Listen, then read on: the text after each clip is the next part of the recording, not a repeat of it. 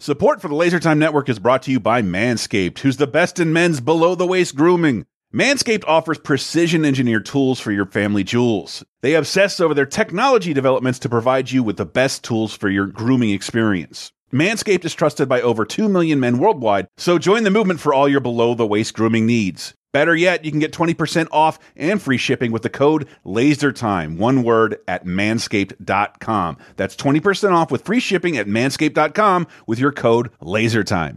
Manscaped, your balls will thank you. Steven Seagal becomes the worst host in SNL history. Game of Thrones debuts on HBO, and Tom Green makes a movie this week on 30-20-10.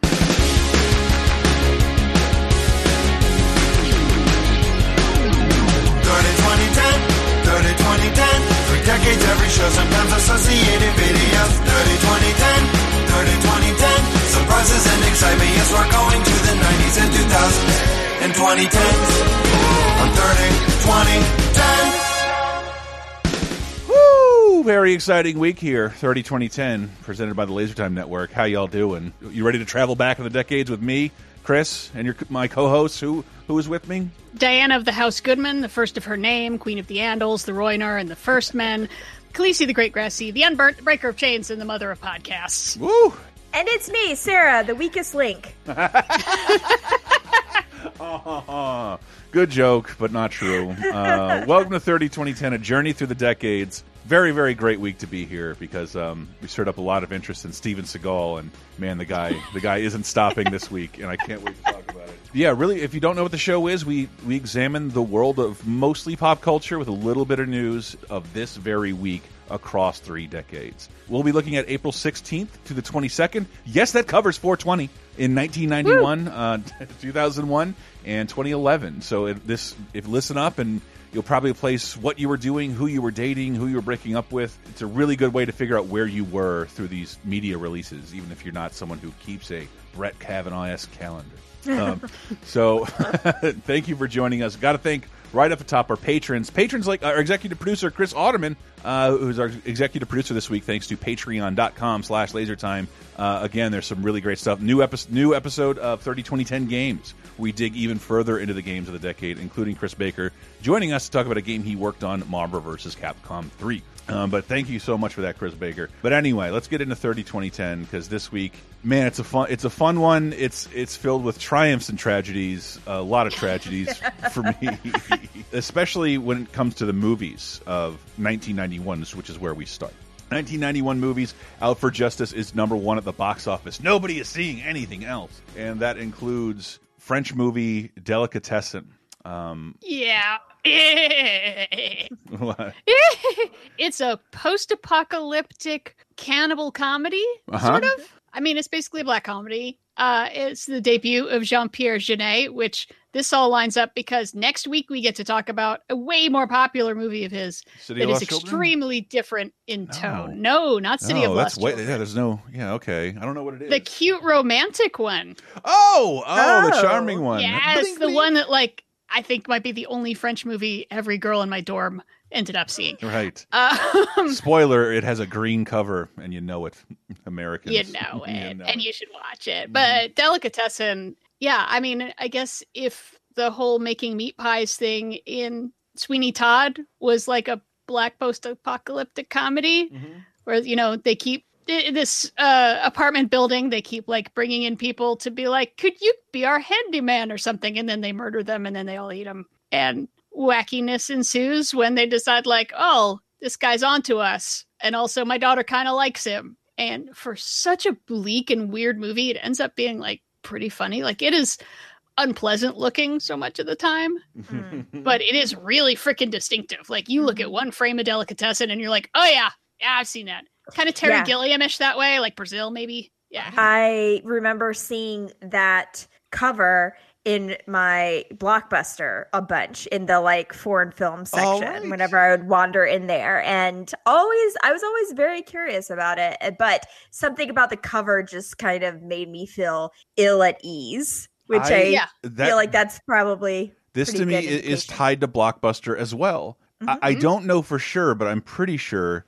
I don't know. I just watched that last Blockbuster documentary, and it's still we can relax on this corporate nostalgia. Like Blockbuster was kind of garbage, and Yeah, fuck 'em. And part of the reason was for just like totally like shortchanging foreign films, genre films, anything it didn't deem relevant, but for some reason had one copy of Delicatessen, and it was all my friends and I could talk about for a long time. But we were at the fucking mercy of Blockbuster's one copy with no notification system to call you when it's in. You just go there as much as you can and see if you can get the one copy on VHS they have of Delicatessen. And I remember after like a year of trying to get Delicatessen, we were like, let's see what this Netflix thing is about. And I don't even think Delicatessen was on DVD yet. It was just like it was just too much of that.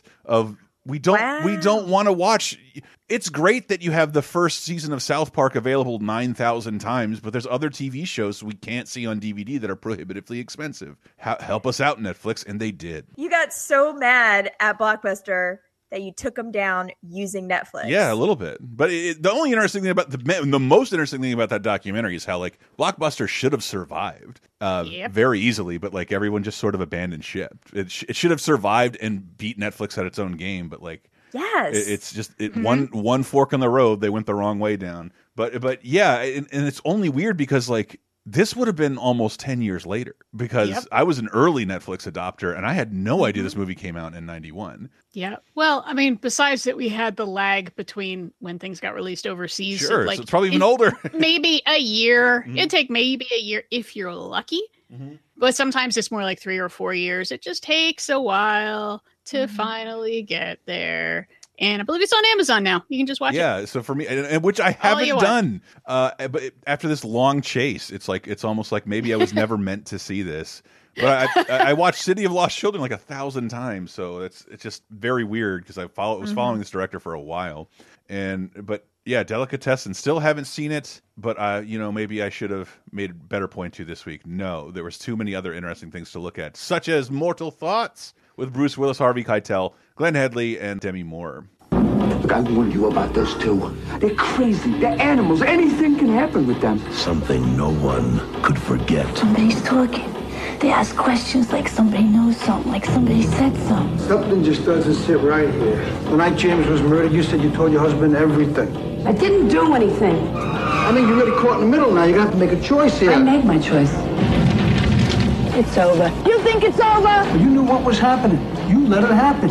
Oh, goodness. I cannot tell what's happening in Mortal Thoughts other than possibly, are Demi Moore and Bruce Willis already together? Are they already a off-screen couple? They're already an off-screen couple. Okay. Have been for a couple of years. But in this, he plays her best friend's abusive husband, who is murdered. Yes. And he's a real shitheel. He's a real piece of shit with like a really, really dumb goatee. Like it looks like it's stuck on. Yes, it does. It's no good. Like Spock's? Yeah. No, actually worse than Spock's. I mean, it's like it's cut out of felt and we're in the darkest time long goatee. It's so distracting. So distracting. Also distracting is Demi Moore's perm. Like if any lady is a straight hair lady, it's Demi Moore. Why are they perming her? Besides the fact that it's like the late 80s, early 90s, and everyone's hair is crazy. Well, I mean, they're not actually from like Staten Island or Long Island. I think they're from like North Jersey. But this whole movie just feels like working girls commit a murder because they all have that giant Staten Island hair and the accents of, he's no good for you. You should leave him. I'm gonna kill him. What are you gonna do? Spit on your own floors? It's insane. This movie is no good. FYI, it's very, very stupid. The characterizations are extremely one-dimensional. That nobody does anything that makes any sense ever. Like nothing these people are either the stupidest people in the world or they want to go to prison. I don't know what it's going on, but yeah, this is a terrible movie. Do not see it. It really sucks. Yeah, it's a bummer for the night. It's pretty silly. But I do appreciate the silliness of the giant hair and the accents, and then I think we need to kill him because he knows too much. And it's like, oh my god, that part's kind of funny. Yeah, especially Glenn Headley in that role. Weird casting. The one Karma took from us from the cast, like it still shocks me that she's no longer with us. Oh wow, I always forget. Yeah, she died at like 62, but still she looked a lot younger, and it seems like every other person here was living way harder. So how is she the one who's gone? Never seems fair. I blame Dirty Rotten Scoundrels for killing her. You do? She was never cut out for that. I mean life. not the movie. I mean literally, Dirty Rotten Scoundrels probably killed her. Okay, we'll put up a police sketch tonight. Patreon.com/lasertime. Only way you can see it. But moving into television with a movie, the HBO movie Paris Trout with Ed Harris, Barbara Hershey, and Dennis Hopper. Yep. I remember seeing this. I think this went to theaters overseas, so I wasn't sure where to put it. But Dennis Hopper plays just the worst person in the universe. Oh, again? I love this. Yeah. He's like cantankerous small town racist that everyone fucking loathes. And he just terrifies everyone around him for a good reason. And then finally, like, he might pay for his crimes. And he's like, me? And everyone's like, oh, fucking get rid of this guy already. Is this based on a true story? Did we talk about this in some other context before? Oh, no, it's not based on the Brian Dennehy TV movie that was based on. Yeah. Yeah. That did. The entire town just went, oh, yeah, that guy got murdered. Nobody saw nothing. Nobody knows. He just got murdered. Nobody actually murdered him. Spider-Man 2'd him. Woke up dead. Yeah, in broad daylight in front of like a dozen people. And everyone was like, didn't see nothing. Has Dennis Hopper ever played a non-evil or at least bad guy role? Yeah, I'm trying. There's a movie out there where he plays a kind dad. I'm trying to remember which movie that is. He's somebody's kind dad. And oh, God, in True Romance. Okay. Oh, yeah. Well, he does use the N-word a lot. Yeah, he's pretty racist.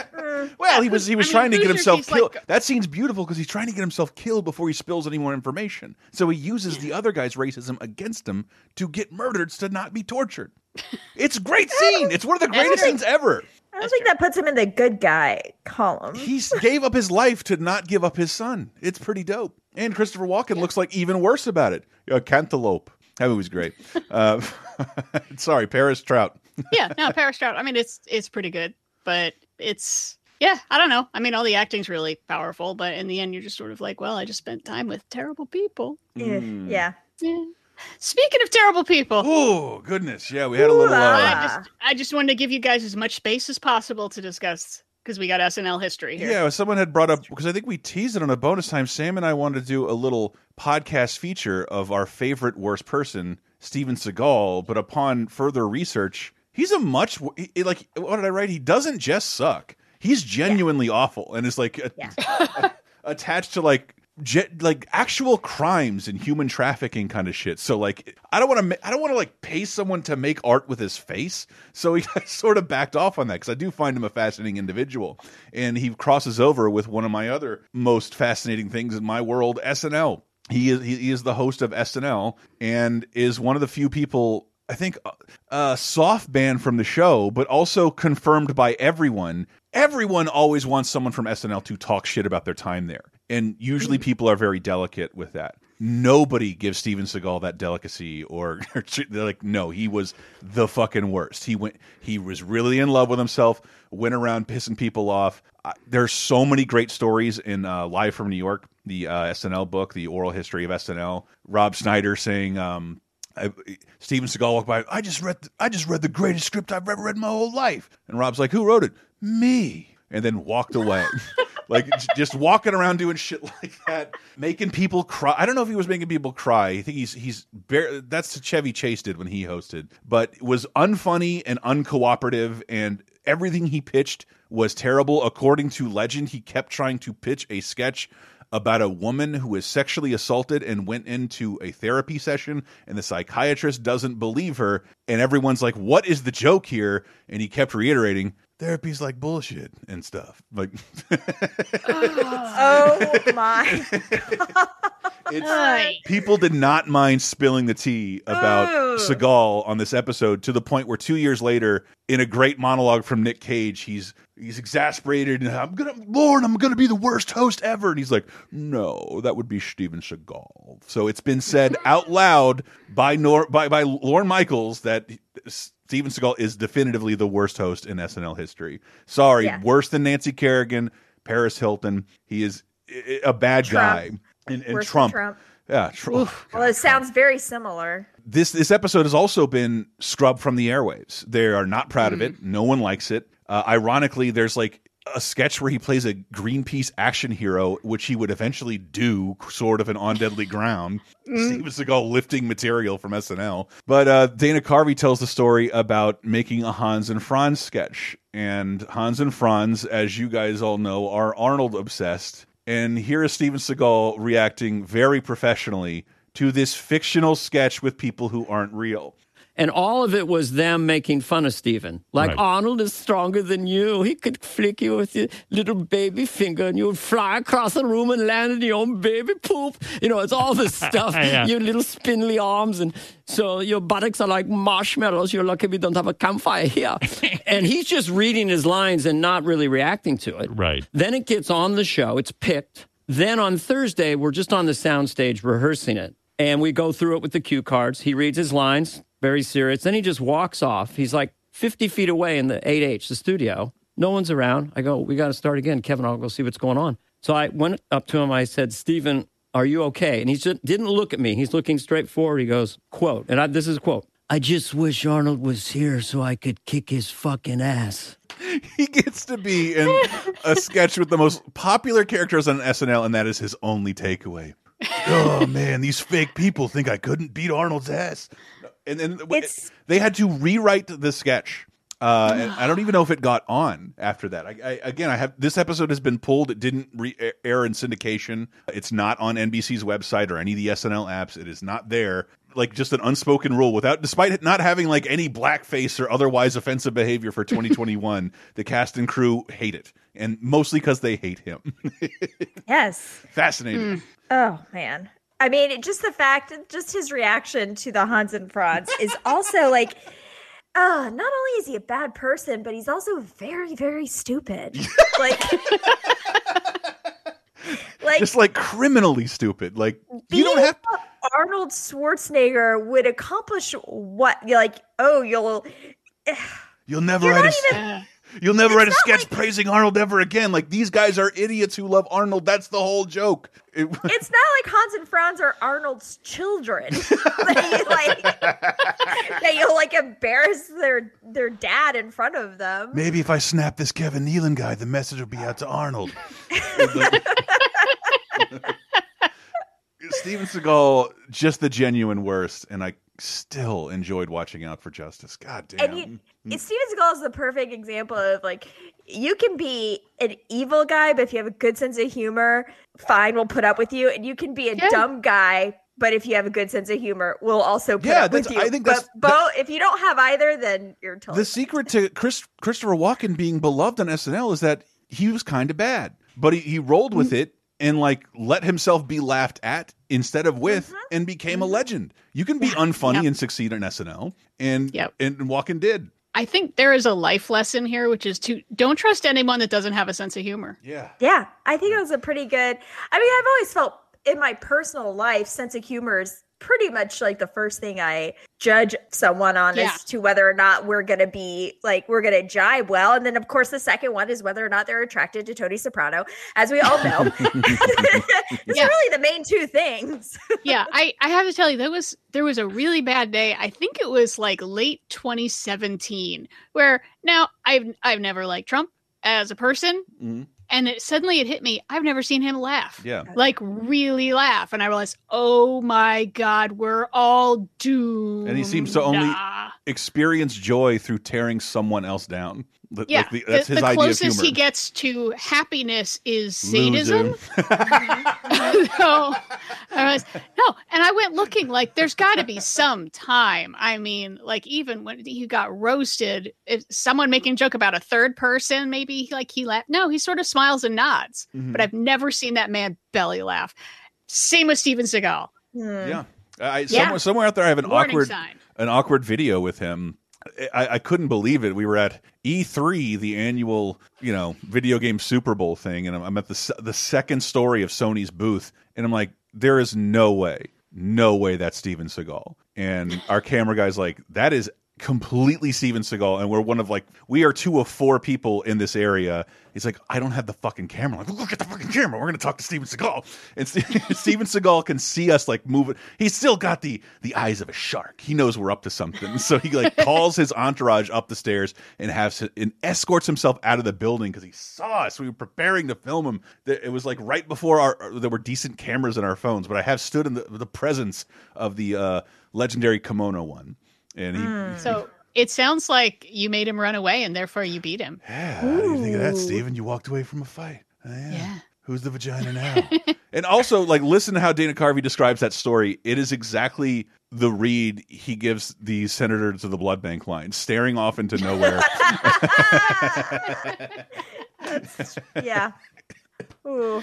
Oh, I love hating Steven Seagal. It really, God, it motivates me. God, maybe I'm just as bad as the president. Last week on our Facebook group, someone suggesting their episode of Behind the Bastards about him. Yeah. And I love that podcast in general, but that episode is, considering he usually talks about, the protocols of the Elders of Zion, he's talking about Steven Seagal. What a piece of shit. Yeah. Or like we were doing research on this before that episode came out. He leaned into it a little more that, like, if you don't remember the 30-20-10 from a few years ago, we're talking like, how did Steven Seagal get this job? How did he go from being a producer and main title movie star without any experience on any movie set? And some of it is he's the martial arts instructor for an executive there, but there's other rumors that the mafia is involved.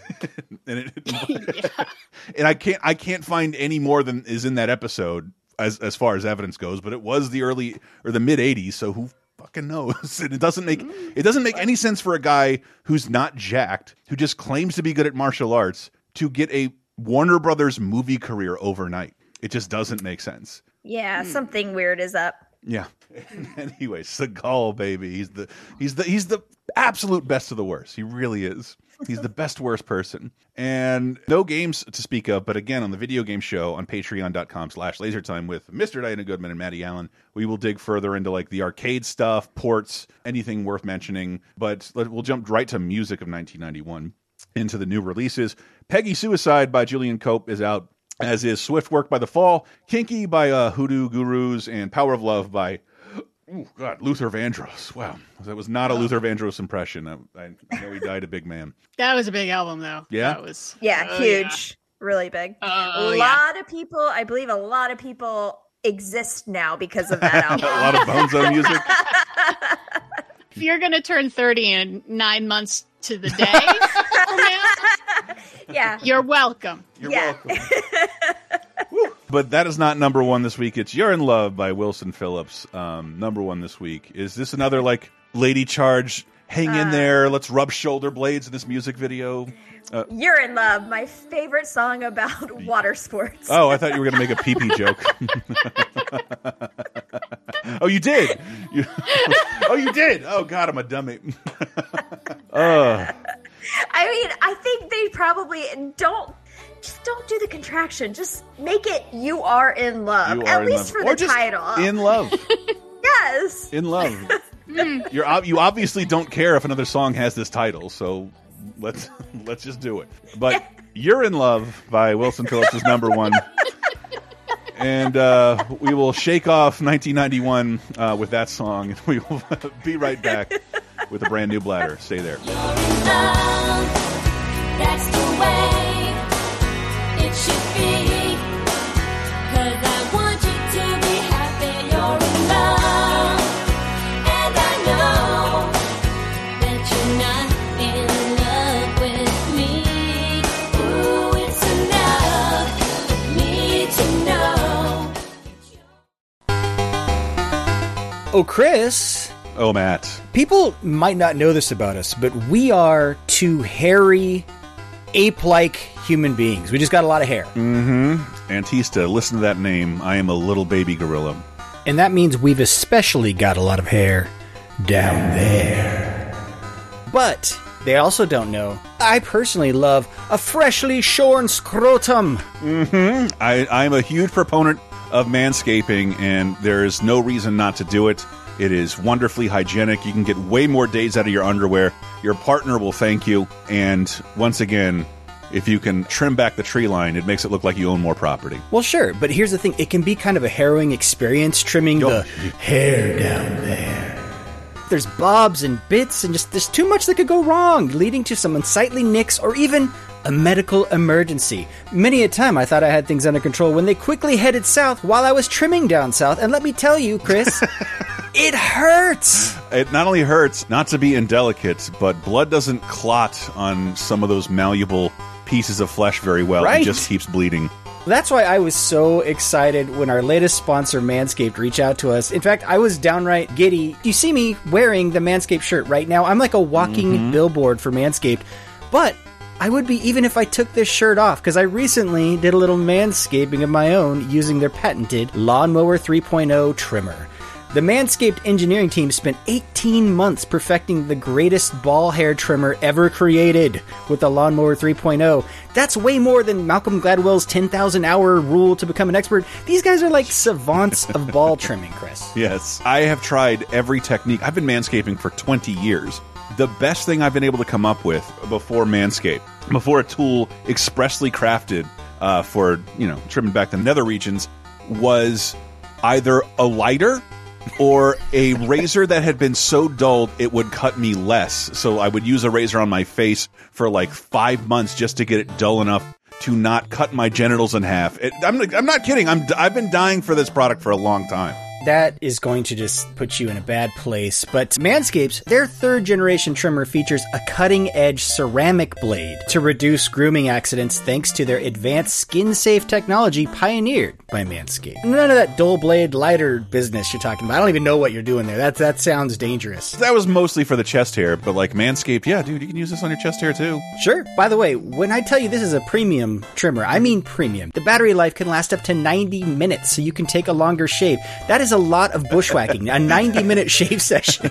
Yeah, that is like a George the Animal Steel level of manscapery. But it should never take any of us that long. And I'm telling you, they probably tested it on hairy people like me. Well, Chris, they have waterproof technology that even allows you to groom in the shower. Forget shower beers. We're all about them shower balls, baby. No, my girl likes to watch me do this in the rain. It's a really weird fetish of hers.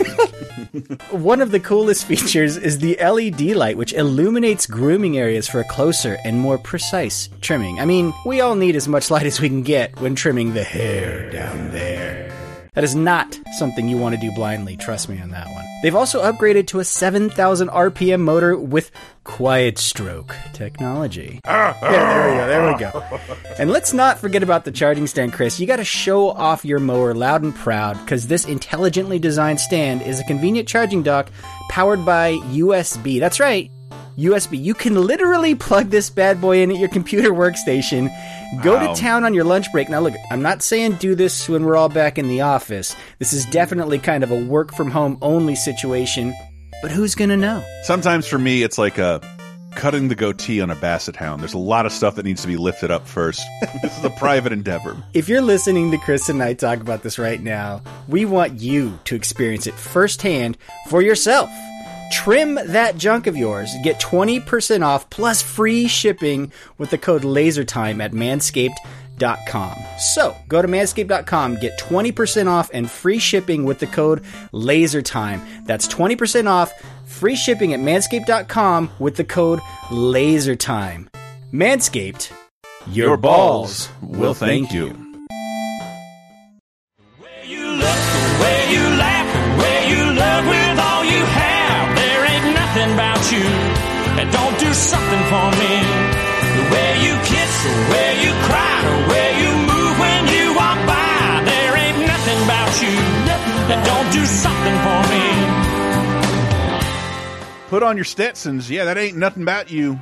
The song Ain't Nothing About You by Brooks. Ain't nothing about you. Ain't nothing about you. What, am I not saying it right? My pals. There ain't nothing about you that don't do something for me. By Brooks and Deere off of Steers and Stripes. Come on.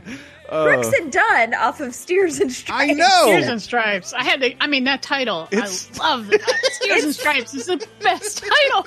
It couldn't be more perfect for these guys. Oh, but it's more poppy than I was expecting. I was like, I thought there's only a couple bits of music out this week just because they're all getting out of the way for one of them, but I listened to this, I'm like, wow, this is way poppier than I was expecting from them. No, All right. I mean, it's country crossover time. 2001, there was a lot of it. So I love this I like song. it. I grew up in North Florida, so like I am more than a little familiar with Brooks and Dunn. They are huge in that world and have been for many, many years. Never heard this song before, but it's 2001, and it may as well be 1988 because their songs sound exactly the same across the decades. But Ain't Nothing About You, it's out this week, as is Emma Bunton's a girl like me, a girl like my. That's probably a girl like me. Oh, it's Baby Spice's solo debut. Look Yeah. at that. All For You by Janet Jackson. We talked about that last week. Love that song. All For You by Janet Jackson is #1. But now the album's out, and everyone's like, we can wait a week. Yeah. No one wants to go up against a Jackson album at this point. Pretty much, yeah. Nah. Welcome to 2001, once again, April 16th to the 22nd of 2001. Pulitzer Prize for Fiction, goes to The Amazing Adventures of Cavalier and Clay by Michael Chabon. Am I saying that right? Chabon. Pulitzer Prize for Drama goes to Proof by David Auburn. Cavalier and Clay, I'm assuming Sarah is going to recommend I read it for the 9,000th time. Not necessarily you, Sarah, but like everyone. No, I think it's been 9,000 just from me, probably. I bring it up like twice a year that you really need to read it. But I mean, Cavalier and Clay is, I think, probably my most recommended book, the book that I've recommended to the most people, I think, just because it's got something for everyone. Yeah, and some of it's like a less embarrassing Ready Player One referential tales of nerddom. Yeah, yeah, definitely. That I hear, but I have not read it yet. But the movies I'm definitely watching this week, even though, oh my God, was I watching the movies this week? Holy Lord. I don't know how long we're going to go on this one, but it might be a while. Bridget Jones' Diary is #1 at the box office. We talked about that last week. I definitely recommend listening to it. It's one of the more fun conversations I've ever been a part of. Movie that's a total mystery to me. The Claim is out this week with Peter Milan, Mila Jovovich, Wes Bentley, Natasha Kinski, Sarah Polley, and Julian Richings. I'm guessing this isn't the one that you were talking about, the Western adaptation of The Mayor of Casterbridge by Thomas Hardy? Huh? What happened here? My brain went into standby mode. It's a Michael Winterbottom joint, which means it's going to be like kind of grim and serious, and it's about this mining town in like the 1860s, and this guy who's like super in charge of everything, and then these other people come to town. It turns out, oh, there's a dark secret, and the railroad's coming, and it's supposed to be okay if you like dark ass cerebral westerns. I do, but I didn't get around to it. Sorry. And what about The Center of the World with Peter Sarsgaard and Molly Parker? A movie I've never heard of. This also sounds grim as fuck, where it's like the really horrible version of Pretty Woman. What? Oh, no. Where like he's a rich guy and he hires a sex worker to, be his companion for like a week, and there's limits to like what kind of sex stuff that she will do, but he falls in love with her and she's like, I was just in it for the money, and then bad things happen, and it's like, wow, this sounds incredibly grim. I don't want to. I'm sorry. Wow. Wow. Yeah, it sounds like Leaving Las Vegas without the chipper ending. Yeah, that's what I was going to say. It does sound like Leaving Las Vegas. Oof. No, sorry. No. And sure, what a weird week at the box office. I remember this being very summerish. I thought this was the summer. Maybe we were out of school at this point in college, but because I just have distinct memories of walking down, when your friends first start getting apartments and stuff, those crappy apartment stairs, and we're all going to the movie theater this week to not see Paul Rodriguez, Jared Burns, Linda Kozlowski, and Paul Hogan in Crocodile Dundee in Los Angeles, the third long-awaited Crocodile Dundee movie. His name is Crocodile Dundee. G'day. Now, he's leaving the Outback. Welcome to Los Angeles. For the jungle. Yo, give it up, punk. I'm always getting married. I must look rich. Must be why they call L.A. the city on wheels. What do you mean? Well, they don't even get out of their car to mug you. Oh, hey, that's a right funny movie. I have not. I think I saw this on cable, and I was mildly curious because I think the first year of 2010, I don't know that I've encountered movies more profitable than Crocodile Dundee, a very cheap movie that went on to make, I think, like upwards of $600 million at the box office off of a $3 million price tag. The world was it was massive. The world was very in love with this character, and you know, if you were my mother, Paul Hogan, and he still looks good in this movie, to his credit. Very handsome, rugged individual. But this is trying to recapture the magic of, what is it? The first movie? No, the second. The second movie where he comes to New York and spends most of the movie there, right? No, the first movie he goes to New York, spends most of the movie there. The second one, go to Australia. He's back in Australia for most of it. So this is essentially trying to capture the magic of the first movie again, but it's been way too long, and it is no longer in the cultural zeitgeist. And the writer and director of the next movie has gone on record to claim that any box office success this movie saw was kids under 17 trying to sneak into his R-rated movie and buying a ticket for this one. That's a hard thing to prove, but like I've definitely had to do that before, but I was of age in 2001. But who knows? Yeah. Now, Crocodile Dundee, it just, It feels sad. Yeah, and it's just like, oh, look, it's wacky, and it's Los Angeles is so very wacky, and it's like, yeah, great. Also, they got a kid now, so the kid is along, but they're also like foiling an art theft from Yugoslavia. What? So, I mean, yeah, a big part of that has to be the fact that our cultural fascination with both Australia and Los Angeles had pretty much faded by that point. Like both of those places were not seen as wacky upside down worlds. Literally in the case of Australia. And I don't even, is there a new Crocodile Dundee? Is that what that movie, I picked it up in a Walmart and read the back of it and then realized we're in a pandemic and I shouldn't have touched this. The very excellent Mr. Dundee, co-starring John Cleese and Chevy Chase. Yes. And Carl Winslow. This is a very real film. But I looked on the back and it doesn't mention Crocodile Dundee. But Paul Hogan's in it? Yes, he's the star. Well, I mean, the man is in some tax trouble. Yeah. Really? And he's also supposed to be quite an asshole. Is he really? Really? Yeah. Yeah, I listened to an interview with someone that like worked on a script with him where he just like stole the dude's script and rewrote it like just enough that he could get writer credit. It was like, oh, if this was supposed to take place in a radio station, now the scene takes place at a TV station. Look, it's fundamentally different. It's like, no. Oh, I don't know. I'm now officially procrastinating because I have no idea how to talk about the next movie in any way that's succinct because it is so. I brought reference materials. I have a book that I would like to quote from. Oh, sweet. Pardon me. Let me see. Where is it? This movie doesn't scrape the bottom of the barrel. This movie isn't the bottom of the barrel. This movie isn't below the bottom of the barrel. This movie doesn't deserve to be mentioned in the same sentence with barrels. And that is, I believe, Roger Ebert.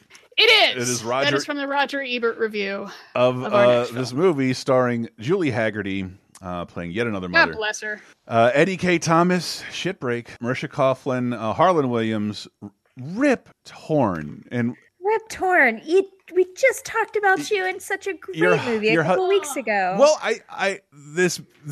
if this movie has no merit, I think you could argue that his part does because he is awesome in this and really gives it his all in Tom Green's Freddy Got Fingered. He's every parent's worst nightmare. I found a treasure. That's up on a rope. We can live like kings. He's loud. He's obnoxious. I'm a farmer. He's 28, and he still lives at home. You want me to give him a talking to? Are you kidding me? I want you to shoot to kill. Tom Green. That's my phone. Freddy Got Fingered. Rated R. I can't. I started watching this movie at 3 and my mouth was agape the whole time. And then I just could do nothing but read about it. And obviously how it went from one of the biggest bombs or like called the worst movie of all time to, of course, raw cult status where people love talking about it. I'll say this, though. I remember being at parties when the Tom Green show came out and people couldn't stop talking about it. And also at like real parties people would turn on the TV and like, shit, they are playing the Tom Green show, and like party activity would stop and everyone would watch this show. Other than like sports or a skate video, I never saw that with anything else. Tom Green had major heat, which is the only reason to explain why Freddy Got Fingered exists in any capacity. And we were all like, a giant group of us went to see it on day one. Theater was packed. It was one of the most energetic cacophonies of laughter, a fucking great theater experience. But we did walk out of the movie like, Jesus Christ. Jeez, what? And then I saw it again by myself 10 years later. And I'm like, what the fuck? How does this exist? And yes. my experience wasn't pleasant. And this time it is very much somewhere in the middle. Your appraisal, I got to know. So I've never been much of a Tom Green fan. I appreciate a lot of what he does, but I mean, some of his stuff is very anti-comedy, and there is a very fine line between being wacky anti-comedy and just being annoying. And I think he passes that line a lot more than I would prefer. I'm just going to come up, say a word, and then say it over and over again. Swedish. And we'll do that until like people physically remove him from the scene. Now, but I have seen bits of the Tom Green show, and it's pretty funny a lot of times because it's basically hidden camera stuff so much of the time. Prank stuff. Where And so I started watching this movie with my husband, who was a fan of the Tom Green show, and we got like not even 6 minutes in, and he paused it and he turned to me and was like, I can tell you what this movie's problem is. He's doing Tom Green show antics, but he's in a movie with actors. Right. And I watched an the reaction isn't there. It just seems like he's doing random stupid shit, but there isn't like the feeling of, oh God, what now? Or the reaction of random people.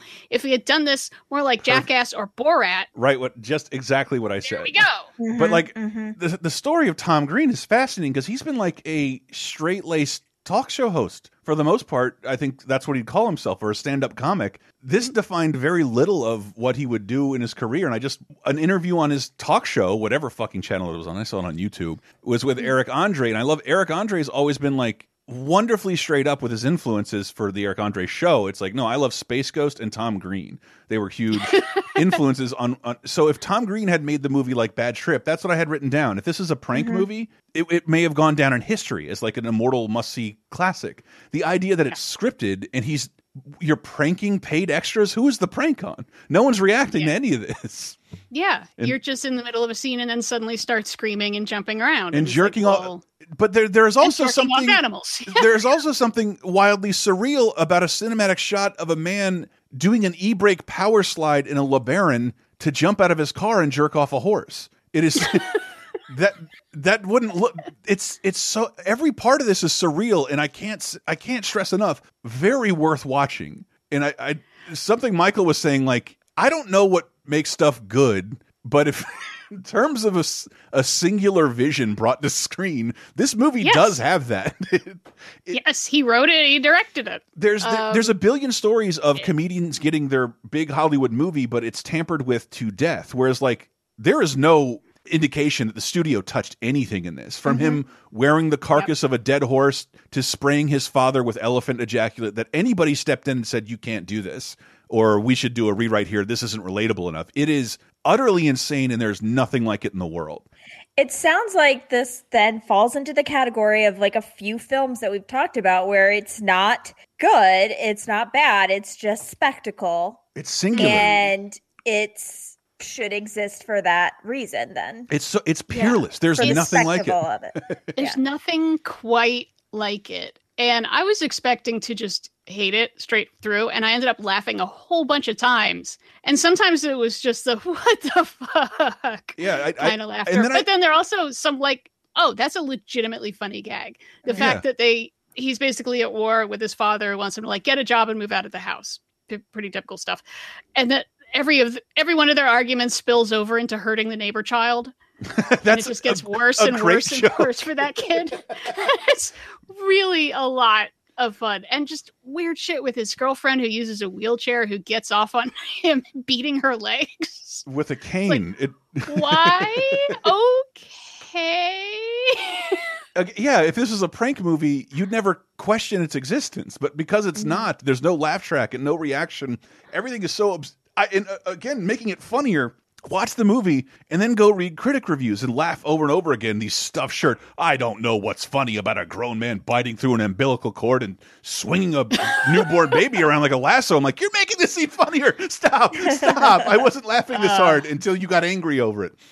Yeah. Well, reading, because I read, besides Ebert's review, which is vicious, a bunch of other reviews, and I realized, you know what part of this is, though, is we can see this in context on this show because we've done week by week by week leading up to this. Okay. So we just had Joe Dirt, and like a week or two before that we had Tomcats, and a week or two before that we had Sea Spot Run.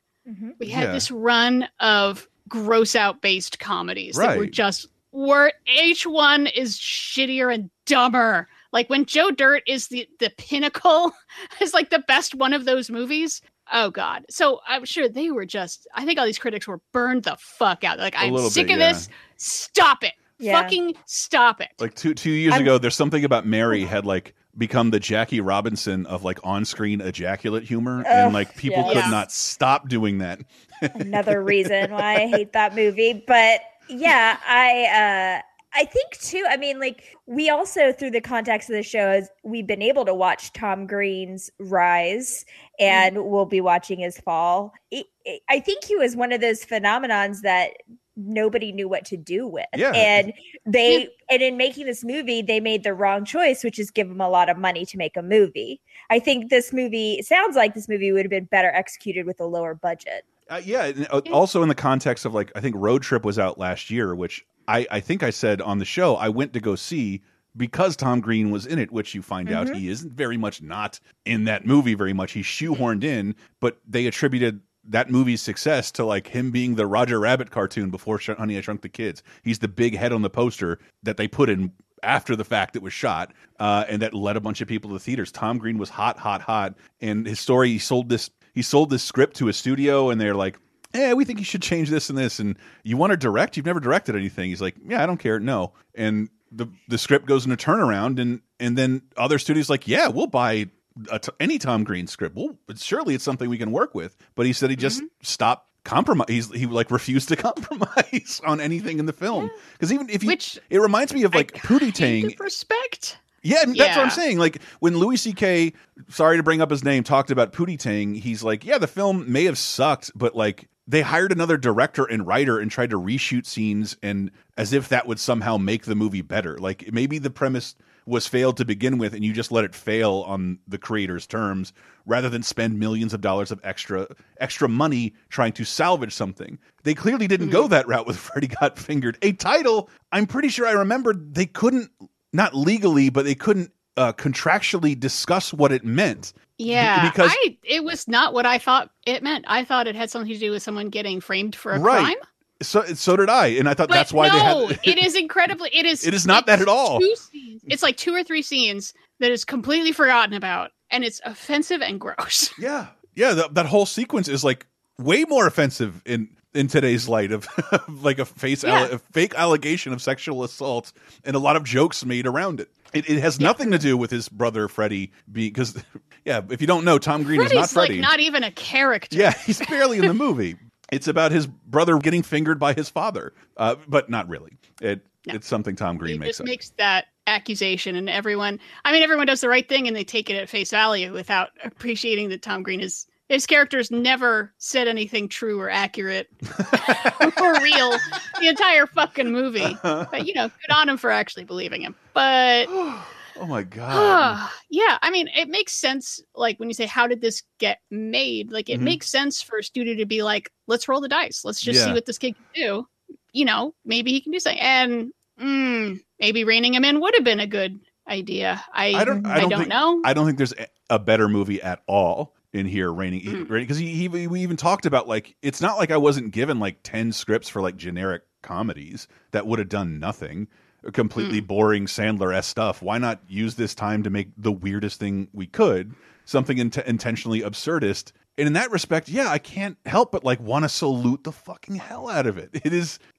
And then if I didn't say that earlier, I'm watching this with my girlfriend who's a little younger, and she's like, "Oh, that's great. I love this movie." I'm like, "Really?" And she's like, and I didn't know to what extent. And I just hear in the background like, and like, you're quoting lines from this? I'm like, yeah, me and my dad loved this movie and watched it all the time. And if you like this movie, there's nothing else like it. You just have to go back to this movie. Yeah, that is true. I feel like, much like The Room, it is a singular man's vision. Yeah.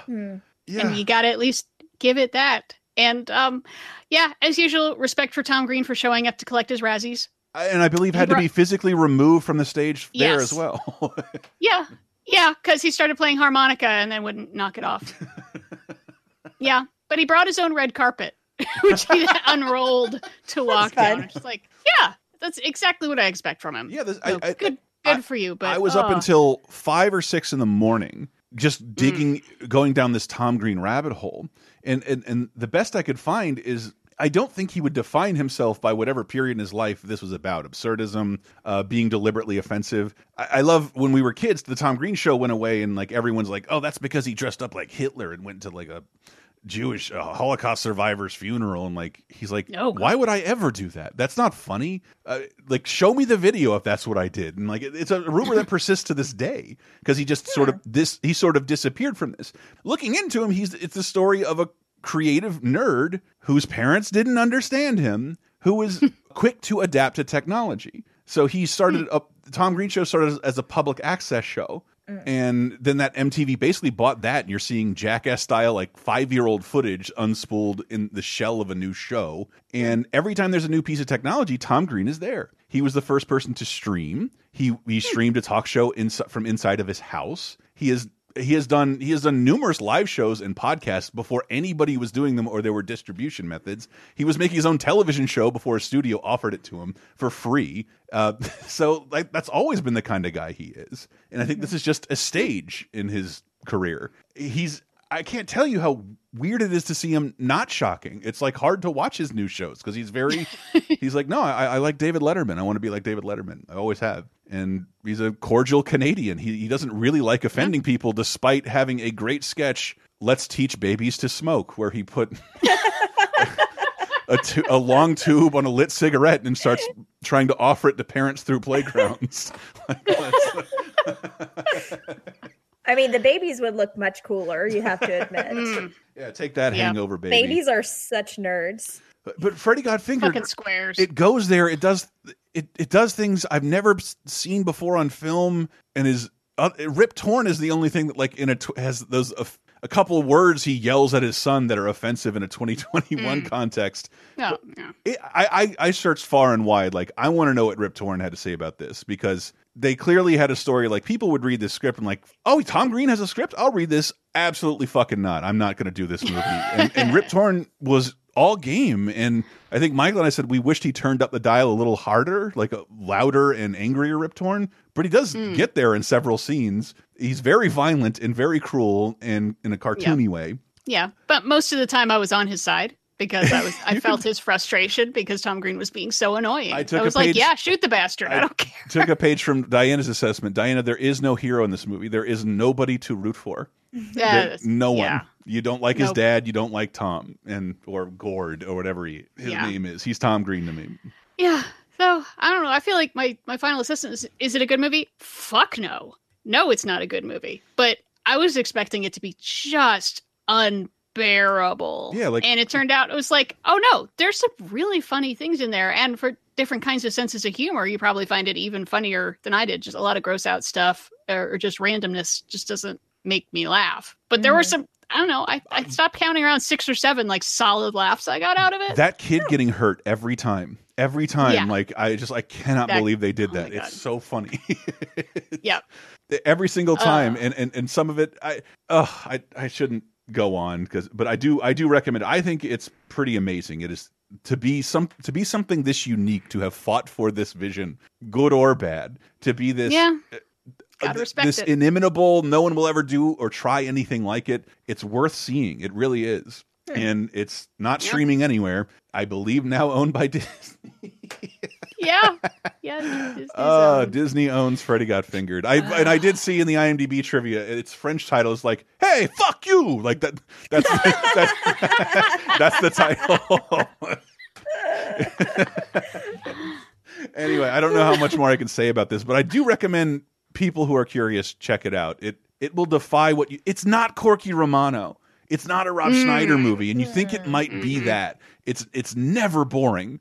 My jaw was agape. Inexplicable, the whole time. yes, but not boring. Oh, watch Freddy Got Fingered. It is my recommend this week. Oh boy. Moving into television of 2001, April 16th to the 22nd, we got a TV movie When Billy Beat Bobby, starring Holly Hunter and Ron Silver.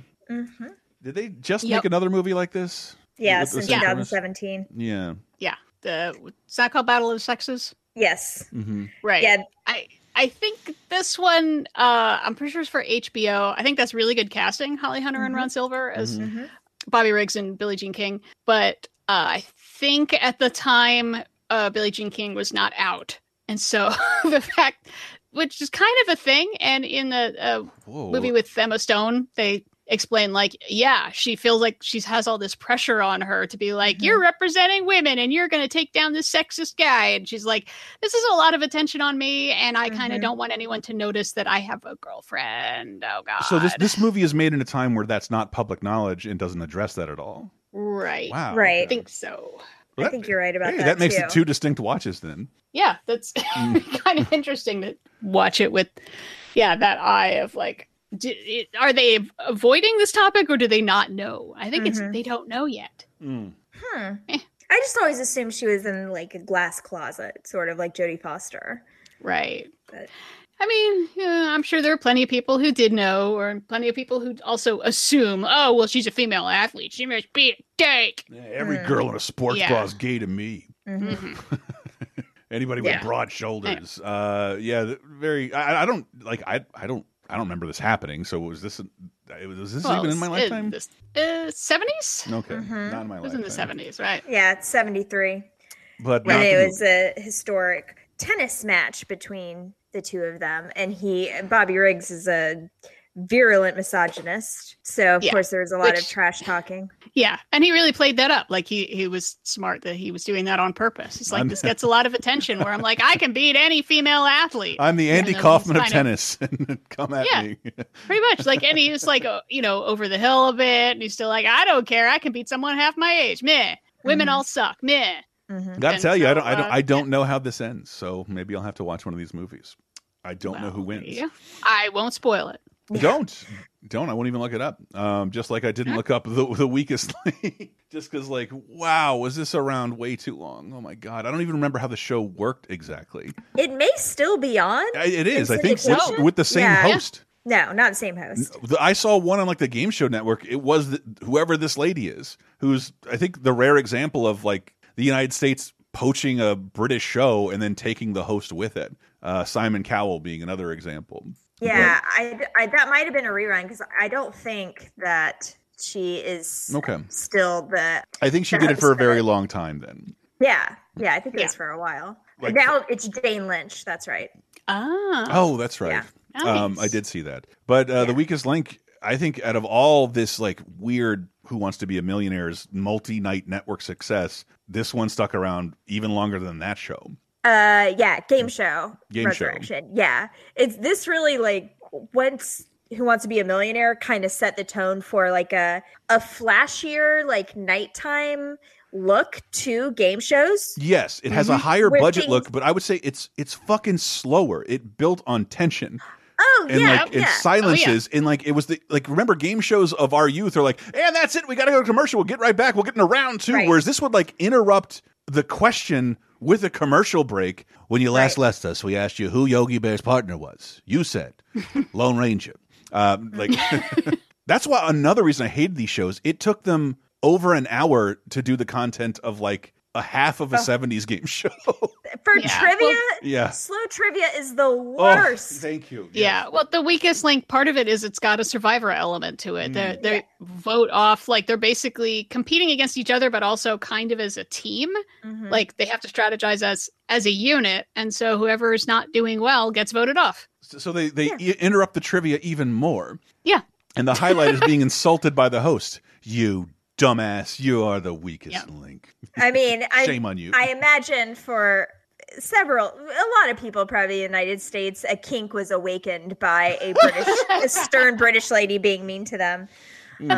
Answer this correctly, I will national step on television. your balls. I did not see any of that, but I did follow for far too long the saga of the Trailer Park Boys. And to me, it's one of the most interesting stories in intellectual property history because it's been around for 20 years and it offers a key to the future of one of my favorite shows. Trailer Park Boys starts as like small sketches and a movie of the same name, but with not all the same people in the same roles from Canada, and becomes a Canadian comedy show, but then is also canceled and is one of the things Netflix, one of those things early on Netflix can afford to bring back. I remember I discovered Trailer Park Boys through file sharing sites because we didn't have anybody in America showing it to us. You could buy the DVDs, but there was nowhere to watch it on television. So Netflix made a lot of hay about like, yo, we are bringing back the Trailer Park Boys. The actors who play the Trailer Park Boys eventually buy the rights to the characters from the creators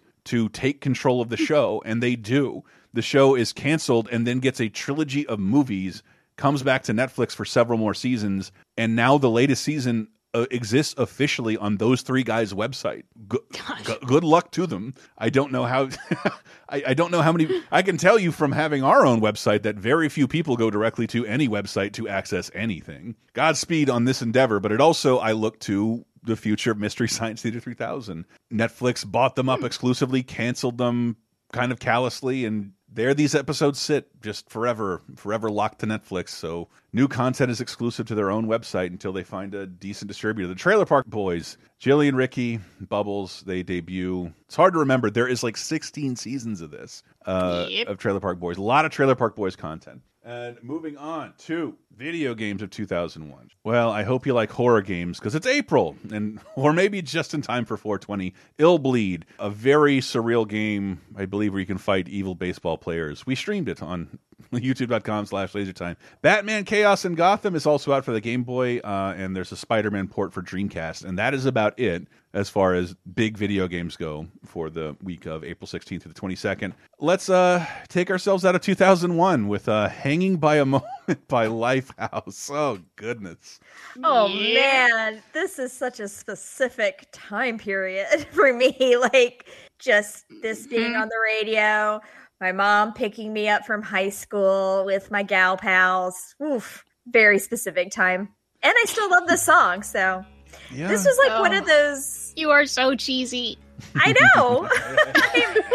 I am like a nice aged Gouda. But it's also one of those bands that came out that was like maybe stealth Christian rock. Yeah. Lifehouse was like one of those bands that there were always rumors that they were Christian rock. There was nothing very like explicitly Jesus-y in their lyrics. But you never could tell. They had a clean-cut look that a boy band would have. Pretty men that didn't look like they were strung out on anything. Yeah. And with pop music. So I always thought they were more... probably open for Hanson a lot, you know? that whole vibe. One of them's gay, for sure. Even he doesn't know yet. To this day. Nobody knows, including himself, yeah. But yeah, we'll close that with some fucking life. But stay right there. We still got to get through 2011, everyone.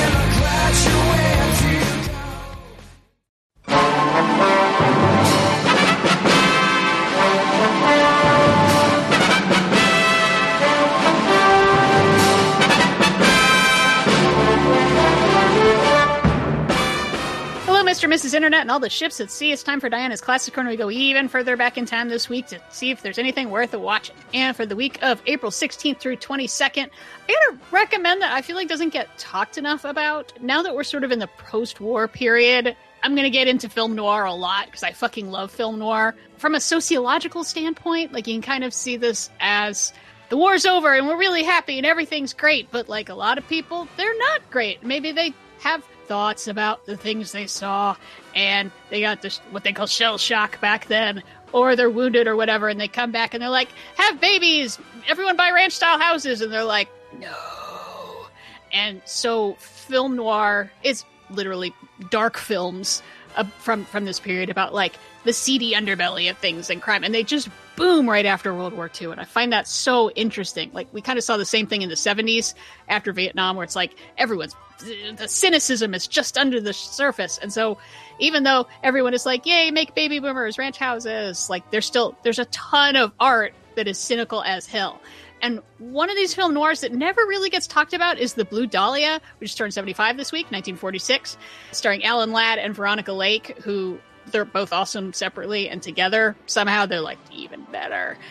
And it's kind of like, it's about a guy who comes back from the war, kind of shell-shocked, and, you know, comes back to his wife, and it turns out like, oh, maybe his wife hasn't exactly been straight with him this whole time, and oh, something happened to their kid, and there's blackmail, and then there's a murder, and they think he did it, and oh, but who's got an alibi for him? I don't know. And it's like real twisty turny, and it just kind of never really gets brought up too much. I mean, it's written by Raymond Chandler, you know, who's like Mr. Film Noir, and obviously has a lasting thing because 6 months later, a woman named Elizabeth Short is found murdered in Los Angeles and becomes known as the Black Dahlia killing, which is probably a reference to the Blue Dahlia because the movie was still around at the time.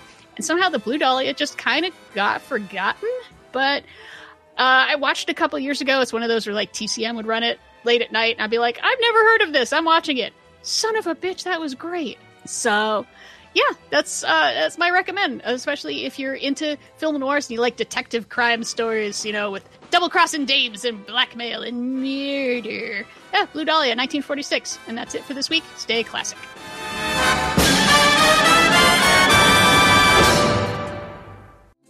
He paid up for a 7, but he only got an 8. And now I feel that I'm paused by all the pills I seen her running.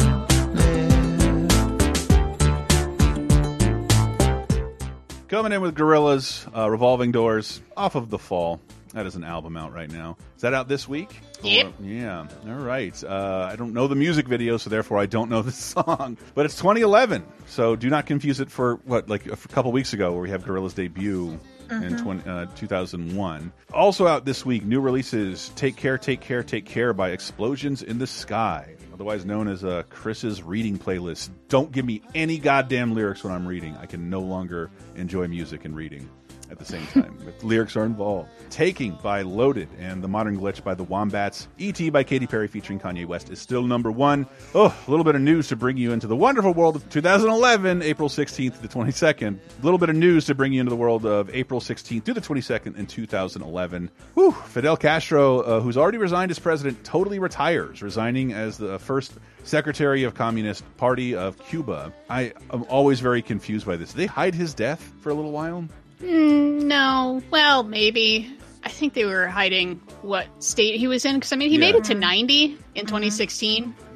But, yeah, I think there was a little bit of, no, he's great. Wave to the people, Fidel. No, see how great it is. And then they'd be like, oh, no, he's about to die. Him resigning means he's totally about to die. And then he'd go and give his, 5-hour speeches. And you'd be like, oh, poop. CIA's all sitting around like, meh. Grumpy. Also, another notable Pulitzer Prize for fiction this week goes to A Visit from the Goon Squad by Jennifer Egan, and Pulitzer Prize for drama goes to Clybourne Park by Bruce Norris. Yep. Hopefully I'm saying all that right, because I've never encountered those words before.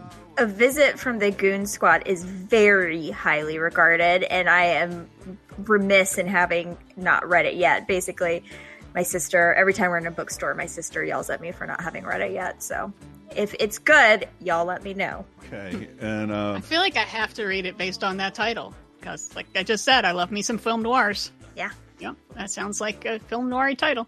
Movies this week, the 16th to the 22nd of April, 2011. Rio is still #1.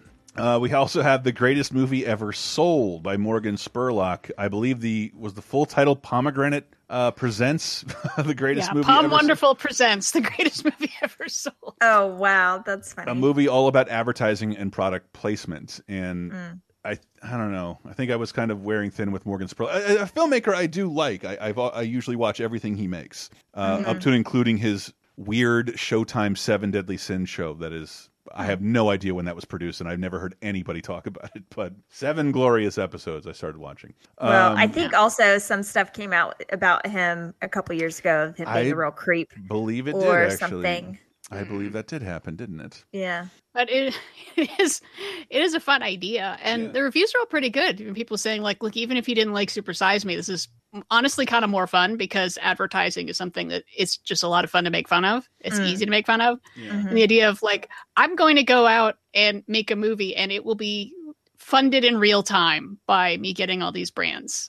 Every brand I get just means I get to film more. Wow. Okay. Yeah. But what is the movie? Like, what's the movie part of it? About advertising? I think about how advertising permeates every part of our existence. Oh, okay. So that's what it's about. And then it's also... It's also taking money from advertisers. Yeah. Ay, caramba. That's a hat on a hat. Yeah. An interesting, but a perfect Spurlock concept. Also out this week, Jane Eyre. Another adaptation. Judi Dench, Michael Fassbender, and Mia. Oh, God. Wassel. Come on. Ska music. Wassel Koska. Yes. Oh, Wassel you actually kind of nailed it there at the end. Wassilkowska. Wassilkowska. Here we go with Wassilkowski and with the Jane Eyre trailer. I was not asleep. I know what I saw. It must have been half dream, half reality. You transfixed me quite. What am I to do then? You rare, unearthly thing. I must have you for my own. You're so little acquainted with men.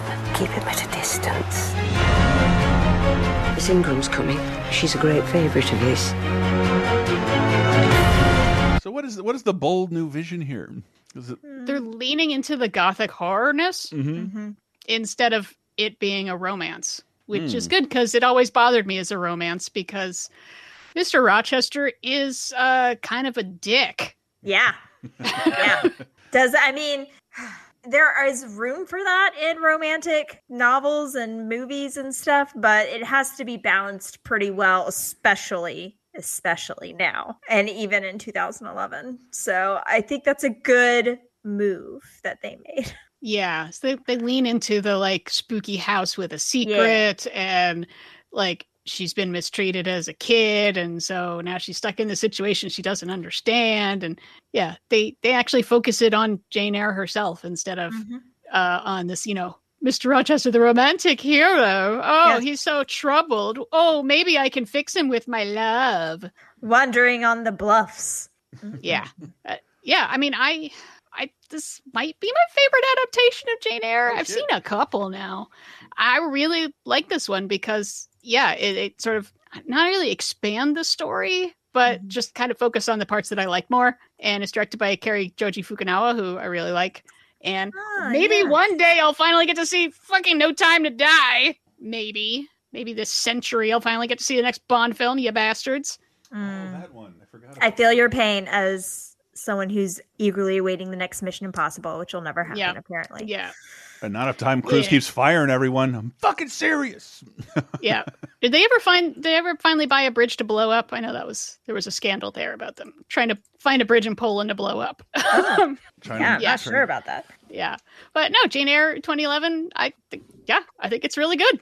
Okay. Especially if you're into that sort of thing. And if you're not into that sort of thing, you'll like it more than other versions. Okay.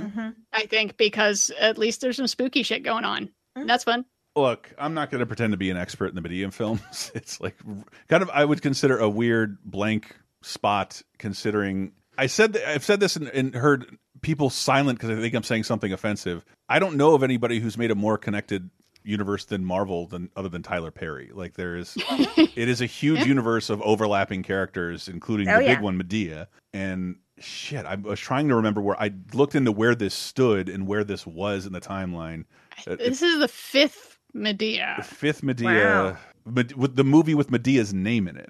But then there's also the film plays. There's plenty others though, where she is not name checked in the title. Where the movie centers on Medea. But Shannon Kane, Rodney Perry, Isaiah Mustafa, Lauren London, Tamala Mann, Cassie Davis, David Mann, Shad, Bow Wow Moss, Loretta Devine, and of course T-Pair, Tyler Perry, and Medea's big happy family.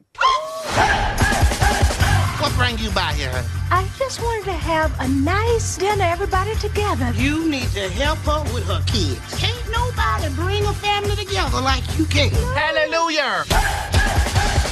Girl, I will stump a mud hole in your skinny, bougie. What's a mud hole? I did see the Wrap. They ranked the 10 movies with Medea's name in it, and this is number 1 of all of those films. So that's all the that's I have for you. Interesting. Gosh, I thought it was a little farther down than that. I know people, a lot of people really like Medea Goes to Jail, which okay. I think that's fine. I think that at that point, like, it was a much more known quantity, and those were hitting like number 1 at the box office and everything. But I think this is a ranking in terms of a true fan, because if you're going to watch 10 movies, I'm going to take your word for it. But I have only seen a few. What's TL made me watch the play, Diary of a Mad Black Woman, for that podcast. So that's like the only one I've really seen all the way through. I have next in my queue, Boo, a Medea Halloween 2. No, it's Boo 2, a Medea Halloween. It's just like the cast is so huge because it's like all the family getting together, and then she's yelling at everyone to sort out their problems. This, this guy, their marriage isn't working, and this one, he's not paying child support, and because he says the baby's not his, and this guy, he might go back to drug dealing, and it's like, okay. I have to admit, I have never seen a Medea movie all the way through, but I've seen big chunks of it, and every time I watch the big chunk, I'm like, well, this is fun. It's like, yeah, I'm trying to remember the last one that I watched. It was definitely for the show, and I absolutely laughed out loud during some of parts of specifically Medea on screen. But honestly, I laughed the most during the blooper reel at the end with all the alternative takes and the bloopers and everything. Yeah. That is a joy to watch. Fake butt falling out. Love it. So good. Yeah. I know way more movies need to do blooper reels again. Ooh, every single one. Every single one. Well, then you'll love this. Including like Michael Clayton. I want to see that blooper reel. Show me the blooper reel from the Father Oscars. Please. Cowards. Then you'll love a little movie from this week called Freddy Got Fingered, because they have one. Oh, my only last note The movie is a blooper reel. to really timestamp it. The whole blooper reel ends with just him and his wife to be Drew Barrymore, just like meh, meh, meh, meh, meh. I'm like, wow, that really like puts a bigger timestamp on it than even it being a Tom Green movie. That was a very short-lived thing. But so I'm getting off track because we got to talk about Hal Holbrook, Christoph Waltz, Reese Witherspoon, Robert Pattinson, and Water for Effluence. I'm just looking for work, sir. Who's the woman who works with the horses? That's the boss's wife. She don't talk to nobody, and you don't talk to her. Any living creature needs to know who's in charge. They can sense when a man's power is full strength, when a man's power is not. You're a beautiful woman. You deserve a beautiful life. Cut from the animal instructions to him talking to his girl. She wants to know who's in charge. I'm giving relationship advice. I'm Christoph Waltz doing a bad impression. Yep. Okay. Water for Elephants. I have not seen this. So I did. Sarah? No. So I actually have refused to watch this movie or read the book because this is one of those books that you can find in every single used bookstore and thrift store in America. I think it was one of like the very first Reese's book club book picks. I think that was maybe the first one. I can't remember. And also I just feel like crap. I'm going to have to be exposed to some situations of elephant cruelty towards elephants, even if it's not like outright descriptions or depictions of cruelty. I know those elephants are sad, and I just don't want to have anything to do with that. I don't want to look at it. All right. Fair enough. This is why I have never done that. I've never read it. Okay. So I watched this, and I'm happy to tell you it is the best movie of 1954. You literally cut 30 seconds, and you have a movie that would pass the production code in 1954. Wow. It's that old-fashioned. It is so old-fashioned that your great-grandma would fucking love this movie. Wow. So it's about Robert Pattinson. It's 1931. It's the Great Depression. He ends up with this circus where he was studying to be a veterinarian, but then depression, tragedy, blah, blah. And so he's in this circus where Christoph Waltz is the owner and in charge, and his wife is Reese Witherspoon, and she's a pretty star. And of course, they start developing feelings for each other. But Christoph Waltz, he is a jealous man and a violent man. And they get this elephant, and they're like working together to train this elephant. and Christoph Waltz is mean to the elephant, but it's like mostly off screen. Again, it's like, wow, so okay, you're keeping it clean. It's like it's off screen, and that, you know, obviously, oh, they should leave. Oh no, he's gonna kill him, and what's gonna happen to the elephant? And yeah, it's I feel like I saw this movie and it starred Tyrone Power and like June Allison. This is seriously old school movie. There is just nothing modern about it, and that's kind of charming in its own way. Of like how just, I don't know, what's the word I'm even looking for. I keep wanting to say old fashioned over and over, but it's just really is like a classic movie, just somehow teleported to starring people that we recognize. It does have a really nice framing device with Hal Holbrook, R.I.P., playing elderly Robert Pattinson. That was really charming. But no, the violence against animals is implied. The animal, Ty the elephant, is very good. It's the same elephant from Operation Dumbo Drop. Hey. And bigger than life. Wow. Larger That's than a life. star elephant. And there were some allegations. There was an animal rights group that found video from like 2005 of the elephant maybe being abused and was like, they've been abusing this elephant. And they're like, that's really old footage and we don't know what you're talking about. Yeah. But on set, apparently the elephant was cool. Everyone like elephant was treated nice. Yeah. So, I mean, it's like I can't quite recommend it because like I feel like I've seen it a million times, but maybe that's just because I've watched old ass movies. Yeah. So, yeah. What's that Charlton Heston one I tried to watch recently? Yeah, greatest show on earth, man. Oh, I've seen that. Watched that in gifted class. Oh, what a joke. Weird choice. Sucks. That movie sucks. You should watch. I would rather watch Water for Elephants than Greatest Show on Earth. But I have a perpetual hatred of Greatest Show on Earth because it beat High Noon at the Oscars. And that is bullshit. Yeah. That's pretty dumb. I don't know if it's a coincidence with the movie coming out at this point, but there was a very fascinating long read that was floating around recently on the internet about the author of Water for Elephants, Sarah Gruen. And she has embarked on this multi-year fight to try to exonerate a man who is in prison for life, for murder. And it is like almost ruined her own life, like bankrupted her and everything. And it's a very, very fascinating long read about that whole situation. It's on Vulture right now, but the Marshall Project also did some of the reporting on it too. It's very interesting. Wow. Check that out. Okay. Yeah, I'm just seeing it now. Okay, Water for Elephants. That's some heavy shit for a family film. But if you don't live in a town with a giant zoo, not like you have another way of seeing elephants anymore. So it's true. I grew up in a town with a very small family zoo but it was still, great to see all the animals there. Yeah, I don't know that it's open anymore, honestly. I know it probably shouldn't be, honestly. I am on I'm on the side of the elephants and the closure of the circus, but it's also like it's been like 6 years since I've seen these goddamn animals, and I used to have them a little more within reach, and I'm gonna have to like really go out of my way if I ever want to see an elephant again. Yeah. I mean, the thing is, this movie's family friendly and that there's nothing too sexy or too violent going on, but I don't know if kids would want to watch it because it's all like drama. Yeah. And also, I mean, seriously, a 10-year-old could watch this, not a problem. But also, it's that clean. We're, I think, approaching an era where children are not going to know what a circus is. Yeah. Certainly not a circus with animals. So. Oh, just a bunch of humans hanging from their nipples. That's a bunch of French people bending themselves in half. Oh. I'm fine with. I love Cirque du Soleil. And you know what I love? First thing in the TV segment. TV 2011, 16th through the 22nd of April.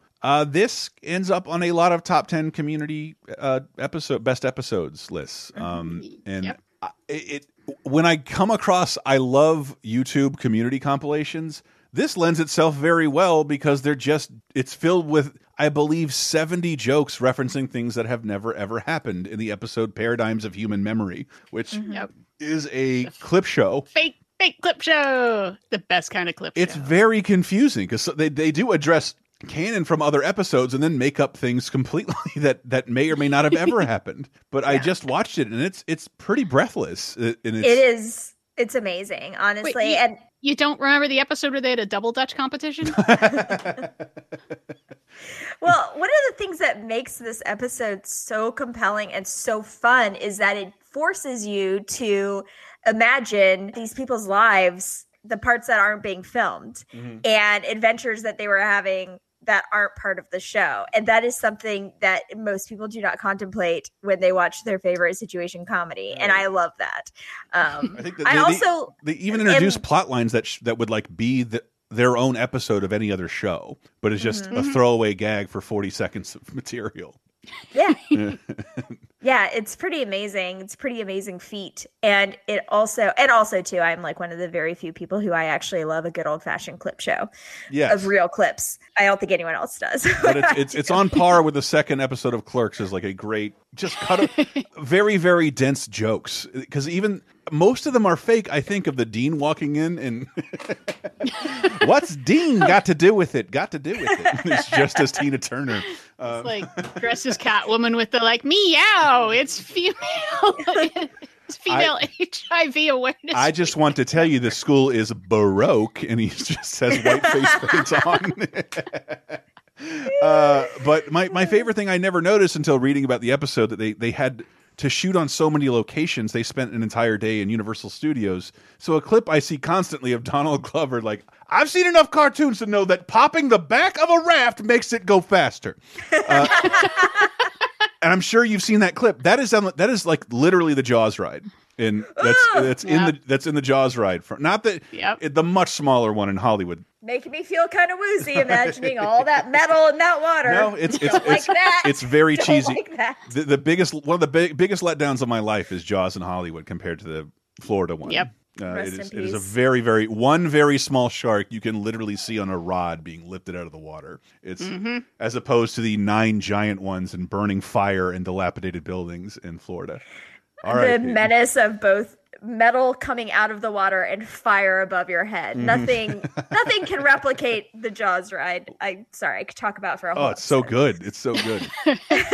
I love it.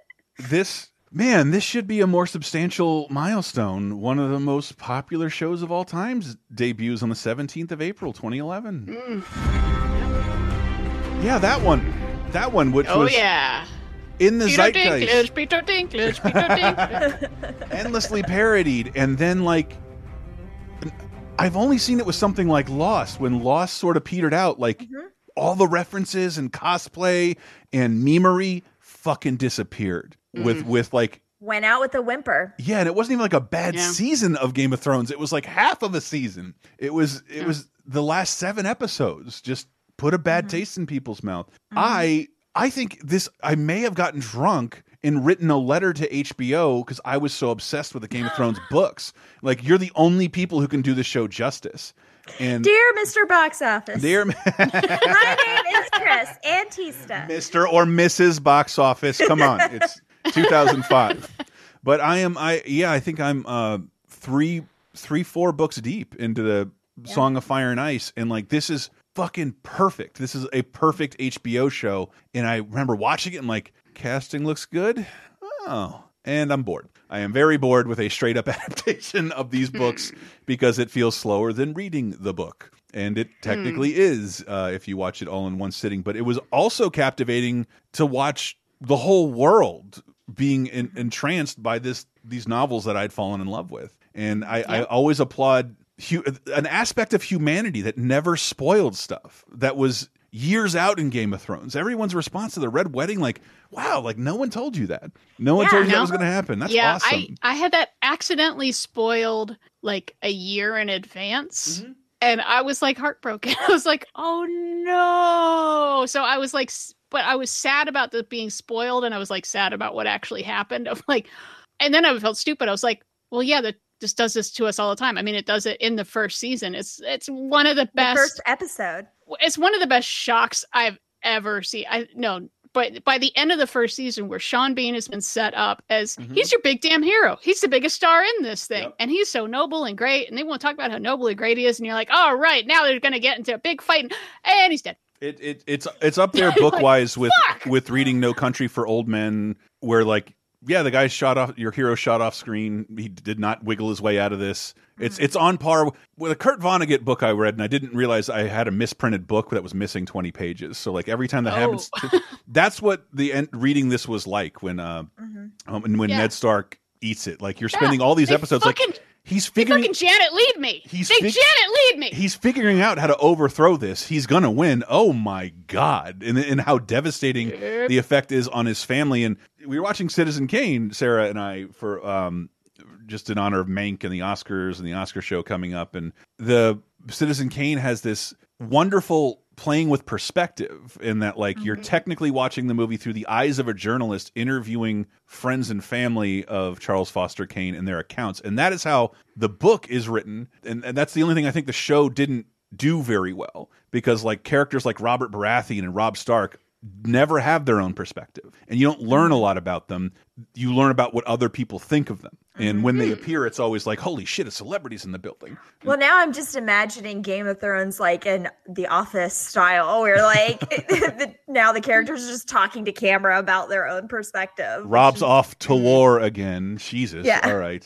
But yeah, I mean, talking about when you're spoiler culture, I think is something that the book community, I think, is very sensitive to. Unless they're Harry Potter fans. Everyone, well, Snape kills Dumbledore. Snape kills Dumbledore. Asshole. But I don't think real readers would do that to each other, because it's a lot of hard work to read these fucking books. Like they're long, and it's a lot of flipping back and forth. Not the first three. The first three are breezes. They're like half the length of the subsequent books. Well. They are. I don't think they're that much shorter. They are. Honestly. They're much shorter. They're a bit shorter. I mean, all of these books, like, I was kind of reluctant because I just don't really like fantasy. And me neither. That's why I liked it. Yeah, but they slowly had the fantasy creep in to this. I just thought it's going to be like, oh, cool, like War of the Roses. It's a version of the War of the Roses. That means there's going to be a billion characters and a lot of backstabbing and changing alliances, and that'll be cool. And they've just really slowly bring in magic, just little trickles. And at first you're like, well, that's probably just like myths and legends. That's a religion, right? And then it's like slowly becomes fucking real. And yeah, by the end of it, you're like, oh shit, all this magical stuff's going on. Yeah, tricked me. Game of Thrones. Yeah, but I think that's why I bought into it so quickly, because like other than the dragons in the first book or season, the second book is all about like a comet everyone in Westeros is seeing and interpreting in a stupid way, showing that like belief in magic. I don't think that's replicated in the series very well, but like showing how what little place magic has and how stupid it is to believe in stuff like that. And then you're right. And then like the Red Witch and like scale disease, and like, okay, this is just full fantasy now. But I can normally not get into that stuff for the same reason. But that it was, I think, at its heart, we always overlooked. It's Game of Thrones. This is a political story, a story of who takes power, and that's why it's interesting. And that when that's not at the heart of the show, I think the show gets really boring. And since in the books are way more guilty of that, I was very happy with the show deviating from the books because it moved way quicker and I think renewed its focus. And then you get to the last season, and you're sort of like, oh, that's why you have all those details and nuance. And we're moving a little too fast now. it's the highlight reels just becoming the show. Well, and also I mean, they run into the creators and the writers of the show ran into the same problem that George Rape Martin has run into, which is, how do we fucking land this thing? Yeah. Becoming increasingly obvious as you read the books and as you watch the show that both of the people in control of those stories did not map it out to the end and could not figure out how to get there. And that can be a problem when you're making shows like this. And it definitely suffered from loss syndrome because of that. And I think that is definitely why people don't have as rosy a view of it as we all thought we would going into this. The first season was fucking mind-blowing. And like Sam and I've read about Game of Thrones getting made by HBO early on and like planned. two canceled pilots and shit, like filming entire expensive pilots and then throwing them away. Yeah, and so I knew this was going to be huge. I do really like fantasy a lot, and so Sam and I actually read the books together, like in anticipation of the show coming up, and it was very fun. And like, especially like sitting, I remember sitting together, and I would be like 20 pages ahead of him and be like, oh.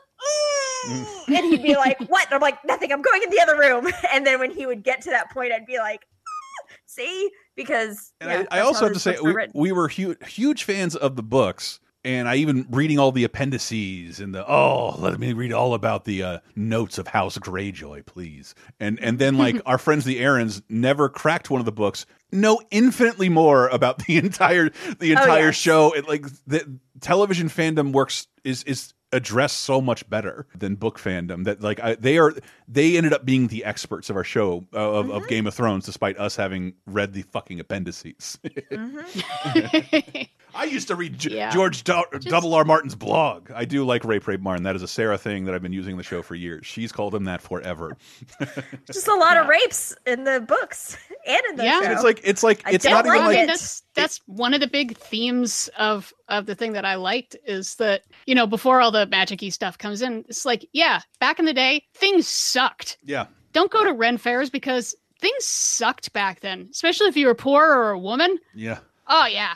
Yeah, you just kind of have to schedule rape into your day. It's just going to happen. You're going to get murdered. That's just how it is. It fucking sucks. Just in the books I read, I think there's like one scene that's written with a rape in it, but in every chapter, I'm like, and then they won the battle, and then those soldiers started drinking, and then they raped a bunch of people over there. It's like, why is this at the beginning of every chapter? Like, it's just a description. We get it. This is not a historical novel, yeah. So we don't have to. We could just not do it. Yeah. You could just not put rapes in there. I don't think anyone's gonna be like, you know, I love that book, but there weren't any rapes, and that's so weird. And like, there's so many fantasy. I like demystifying that stuff. It's like, no, things in the past were terrible. Yeah, that's true. Not everyone gets to be the big damn hero. A lot of people get sick and die or have their loved ones killed because they had fewer men and these guys attacked them. Yeah, that happens. But specifically with the sexual assault, I mean, it is ultimately a fantasy novel. So we could imagine it's not a historical novel. So we could just not have that bit of realism. Have a flowery way of saying the soldiers then took their spoils. End of story. Then I can just imagine they're like taking things out of people's pantries, like they're all their salted beef and stuff. But yeah, every other chapter in the book begins, and then the soldiers raped a pile of people over there. Yeah, and great. Using the R word specifically. But Game of Thrones, I got back on board with the show in the 4th season because I really hated the Feast for Crows. That book is awful, and it split up split Westeros in half. Yick. Yeah. And the 5th season, I believe, is when I got back on board. Like I became a huge Game of Thrones fan again, and watching it peter out like that. And I've read all that I can about it, and chalk it up to a little bit of poor story mapping and maybe a little senioritis. These guys had lucrative Netflix contracts and Star Wars trilogy to go develop, and like we're done with this, whether this is done or not. And then not really knowing where the story was going from the beginning, so they couldn't really offer breadcrumbs of certain characters' arcs because they just didn't know. There was no 5th, 6th, or 7th book when the show started, and now there's been a 5th. There's been one book written in the 10 years. Oh my god. So I don't know. I feel like 10th anniversary is the best time to let's appreciate what this show is doing. Right. Yeah. Right. There's a ton of good stuff in the show. It's like they got a lot of good actors. Just the production size and scale is unimaginable that they're shooting in Croatia and Iceland and Northern England and Northern Ireland, and the costumes. Oh my God. They would hand embroider and bead everything. Like, even though it's barely on screen, like they went crazy on the costumes. Yeah, and I believe I was reading there's like this booming industry in these small fucking towns of places where they shot Game of Thrones now have like fandom tourism industry. I don't know. That makes me really happy. I love stuff like that. It's just like with Lord of the Rings. That's what Lord of the Rings did for New Zealand. Yeah. And I was hoping that like someday we get like a director's cut of the last season that would sort of fix this and re-cement it as an important pop culture milestone. It just bums me out that like the fandom sort of washed away in 8 weeks. It was everyone hated it. Everyone then hated the show. And like Diana said, it's like it's important to remember the majority of which is good, very good. Yeah. Let's remember the friends we made along the way. That's the real. She knows how to get me every time. Yeah. Hot pie. Just thinking about hot pie. Oh, hot pie. But yeah, Game of Thrones begins this week, and I meant to go back and look. I just don't remember. I think the first 2 to 4 episodes are available for critics to screen. I know I stole them because I didn't have HBO. I don't remember how the world instantly greeted this, or if there was. Oh, I think it was pretty instantaneous. Yeah? I think. It was pretty and instantaneous. I mean, remember HBO has been, because I think a couple months ago I talked about HBO did a first look on Game of Thrones. So HBO has been like putting all their money into promoting. This is going to be huge. This is going to be like the biggest thing in the world. And yeah, it really was. I mean, and don't get me wrong, I loved I loved this show. We would get together, we would do watch parties and watch it with our friends the Aarons. Remember and we those? would just like, we absolutely loved it. But it definitely, I don't know. We're talking about the 10-year anniversary of the first episode of the first season. Yeah. And I have nothing but good feelings about that. It felt awesome. It does a really good job considering, I mean, this is like the second or third draft. There's a lot to establish. Yes. And, my God. The opening credits map only gets you so far that they have established how this world works. Here's 80 different characters for you. Here's how they're related. Here's how they feel about each other. That's right. The grabber of the first episode is essentially the end of the first chapter of the book, which is from Bran's perspective. He sees 2 Lannisters, brother and sister, having sex and is thrown from a tower. And that's how the show ends, with a child being thrown from a tower. Yeah. and I remember reading that in the book. Well, I'm not stopping now. I just got to really love this kid, Bran, and therefore wasn't as disappointed at the end of the show as other people, because you really got to love him a lot more in the books and learn a lot more about him there. Yeah. But that was the grabber of the first episode. And you're like, oh, well, you have definitely established this is not your daddy's fantasy franchise. Now you have my attention. I'll be interested to see people rewatching it now, like for the first time. Well, and I'm hoping too, I mean, like what you're saying about the budget for the sets and the costumes and everything, like we really had not seen anything like that before, at least not for a very, very long time, I feel like. I mean, like HBO, probably the thing that they did before this that would even come close to matching it might be Rome, as far as which was a co-production of like multiple countries. And Rome was fantastic. I absolutely loved Rome as well. But it gets me very excited and hopeful, and I'm probably going to be disappointed. But for the Wheel of Time series that's coming up, I'm really excited for that. That's going to be Amazon. That is the other thing. HBO also was created in a model before streaming was the way to go, where people would subscribe to HBO and tune in at least for 13 weeks to see one show. That is no longer the model. I don't see anybody spending that much money on a show, especially in a model where all your episodes are dumped in one shot. Game of Thrones does not fit the streaming model at all, and we may never see a show this big. I totally disagree. I think it's the exact opposite. Oh, if you look at something like Handmaid's Tale or Mandalorian, that is a huge, expensive show, and they roll them out week by week. I mean, there's no location shots. There's no location shots in Mandalorian. And but it's still very expensive. I'm not sure that it is. I mean, I'm sure it is just the nature of how Disney shoots things. That studio looks very impressive, but like the idea is it's shot in a way to save money as opposed to filming on location. There's still a lot of effect shots. Are not cheap. Well, regardless, I don't think that serialized television program that comes out week after week, I don't think that's dead yet. Because I do think that, I mean, look at the popularity of Handmaid's Tale. And I think Netflix has shifted it to a quantity over quality, whereas HBO is like, we have 2 shows at a time we can do this with in a 2-month period, and that's how that's why they'd spend so much money on shows. Whereas Netflix has 5 new shows debut every week, and it's all the episodes. So HBO's goal was to get people talking about their content, and that happens so much faster now, and to get people's subscription money. Yeah, but I mean, look at what's happening with Succession, which comes out week by week. Like, people are dying for that to come back. I am. Damn it all. And that's appointment viewing. I don't know. I think there's still a place for that. And I mean, yeah, I hope so. If HBO Max wasn't a thing and it was still just regular old HBO, I would still have a subscription for it just so that I could be ready for when Succession comes back. So no, I agree. I just don't see it this much money being shoved into another show for a while. I really don't, because the game is different. Crazy expensive. I'm glad, Sarah. I'm glad that you brought up Rome, because if you're a Game of Thrones fan who has not gone back to watch Rome, that show, it really feels like the rough draft. It's it's expensive. 100%. It's got a giant cast. It's vaguely inspired by history, and it's got all the sex and violence left in. Yeah, I miss Rome.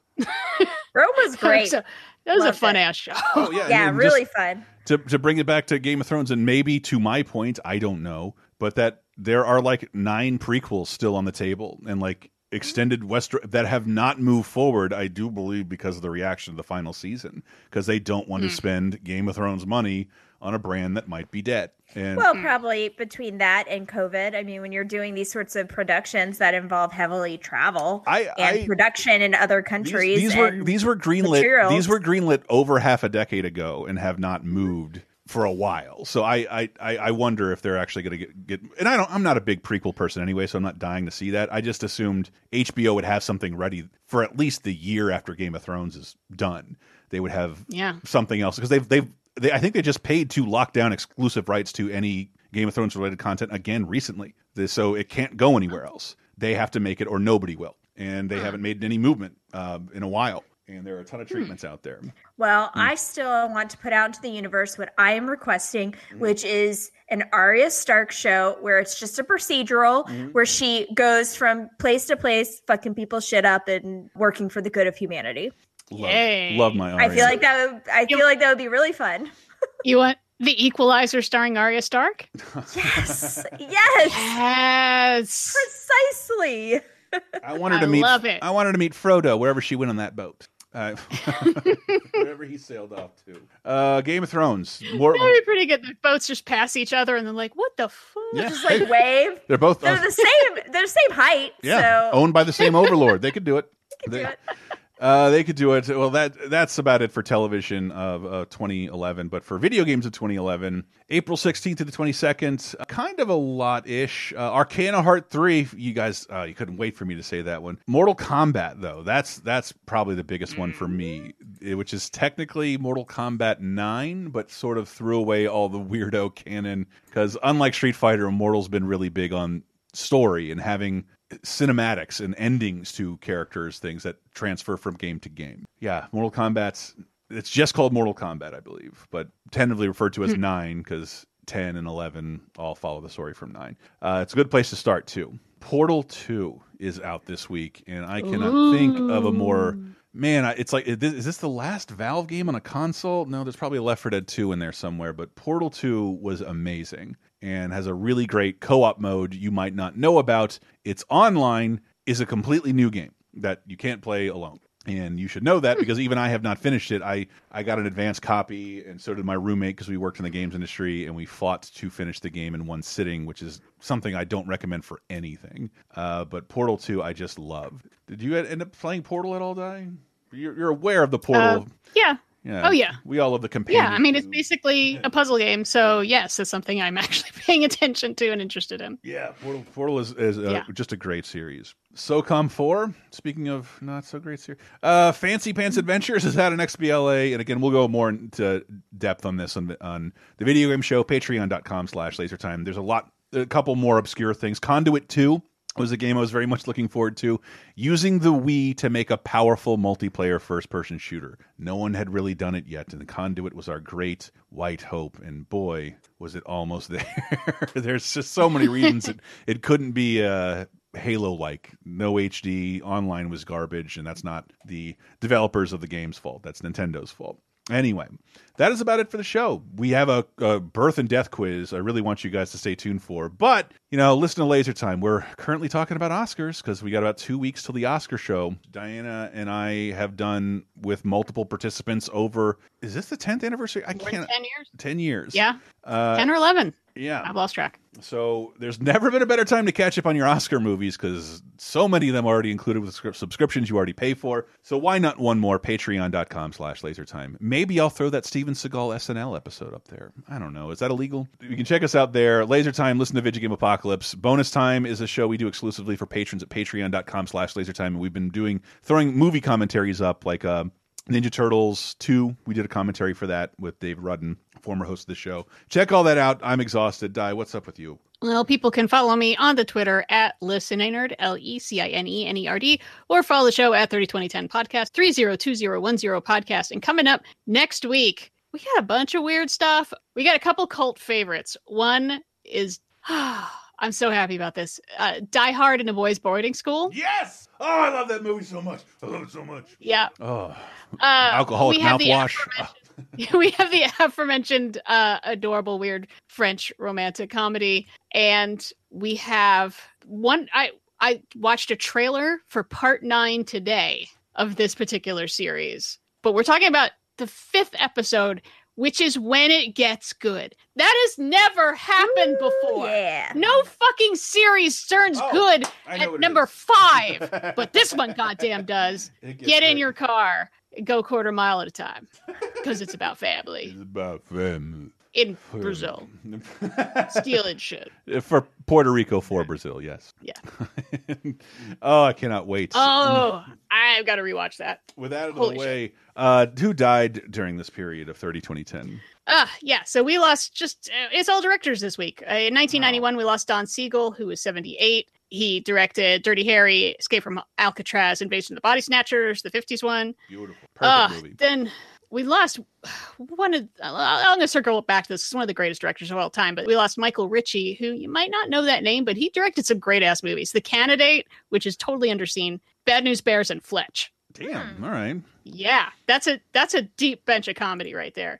Mm-hmm. And then again, back in 1991, we lost a legend, David Lean, who's 83. Freaking Lawrence of Arabia, Bridge on the River Kwai, Dr. Zhivago, Brief Encounter. My father's favorite director, I believe, for my father. Oh, he's one of the most important directors of all time. Besides being an incredible director, he's also ridiculously influential. Mm-hmm. And every movie I just listed there is kind of a must watch, even though I know they are really, really long. Yeah. Bridge on the River Kwai. I can watch it from like any point in that film. Yeah. That's just an amazing film. Whew, all fun. So with that depression out of the way, there were some people who were born during the birthday quiz. Who's born? Oh, birthday is a doodly-doo, a ding-dong doodly-doodly ding-dong-doo. Turning 75 this week, born April 19th, 1946 in Grappenhall, Cheshire, England. His dad was a chaplain in the Royal Navy, and he died when he was 12. He was in the original London cast of Hair, and originated 2 parts on stage I would love to see this particular actor in. He was the original Amadeus opposite Ian McKellen. And he also was Alan Swan, the Peter O'Toole role in My Favorite Year. He is perfect for that. I would love to see him as that. How old did you say he was? 75 now. 75. Yeah. Okay. Also, he was Tim Burton's second choice for the Joker. Cesar Romero. No. Here's some of the things we've talked about. I think we might have missed his 1997 failed sitcom Over the Top, starring him, Annie Potts, and Steve Carell as a wacky Greek chef. He's also in Garfield, A Tale of Two Kitties, Fly Me to the Moon, and McHale's Navy. Ugh. All right. Pierce Brosnan. No. Interesting guess. Rugrats and Rugrats in Paris. He does a lot of voice work. Wow. Also, The Wild Thornberrys and Hunt for Red October. Tim Curry, baby. Yes, it is Tim Curry. Tim Curry. Sorry that. Wow, he would have been a cool Joker. Holy shit. Yes. Oh my God. Apparently, they tried him out on the cartoon and said he was too scary. Yeah, I remember. I could see that. I could definitely see that. He almost was Jafar, and he was almost Scar in Disney movies, which again, I want him to be all would have nailed.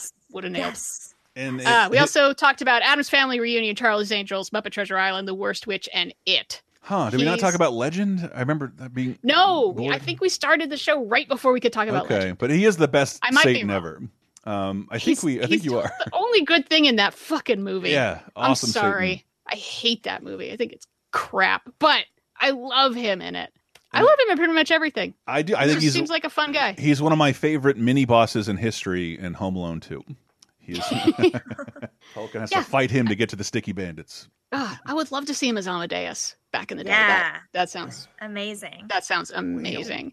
So he had a pretty bad stroke a bunch of years ago. Yeah. So he uses a wheelchair now, but it's still working up top. Voice is still there. He did a table read fundraiser for the Wisconsin Democratic Party. They did a table read of a Rocky Horror Picture Show like last year. Wow. And he's doing okay. So yeah, keep going, Tim Curry. We love you. We need to find roles for him in using the wheelchair. Yeah. Unless he doesn't want to. Do 'cause that. He's 75. Like So. a Rear Window. Let's do Rear Window again. Yeah. Or Mac and Me with an old guy. And, Yeah. Well, no, he could do as much work as he wants to do. I'll say that. But we love Tim Curry. And to go out, then I thought, I didn't realize he released 3 albums in the 70s and 80s. What? And one of them charted. I Do the Rock, which is pretty David Bowie-ish and not bad. So that's not surprising. Let's do non-Rocky Horror Tim Curry singing. that sounds great to me. Close out with a little Tim Curry, a true living treasure. Love Tim Curry. Thanks you guys so much for listening. Tell a friend about the show. Review us. Star us. Just hit a button that says you like us on your favorite platforms of choice. Take us out, Mr. Curry. Rodney's feeling sexy, Mick is really frightfully bold. Me, I do the only thing that stops me going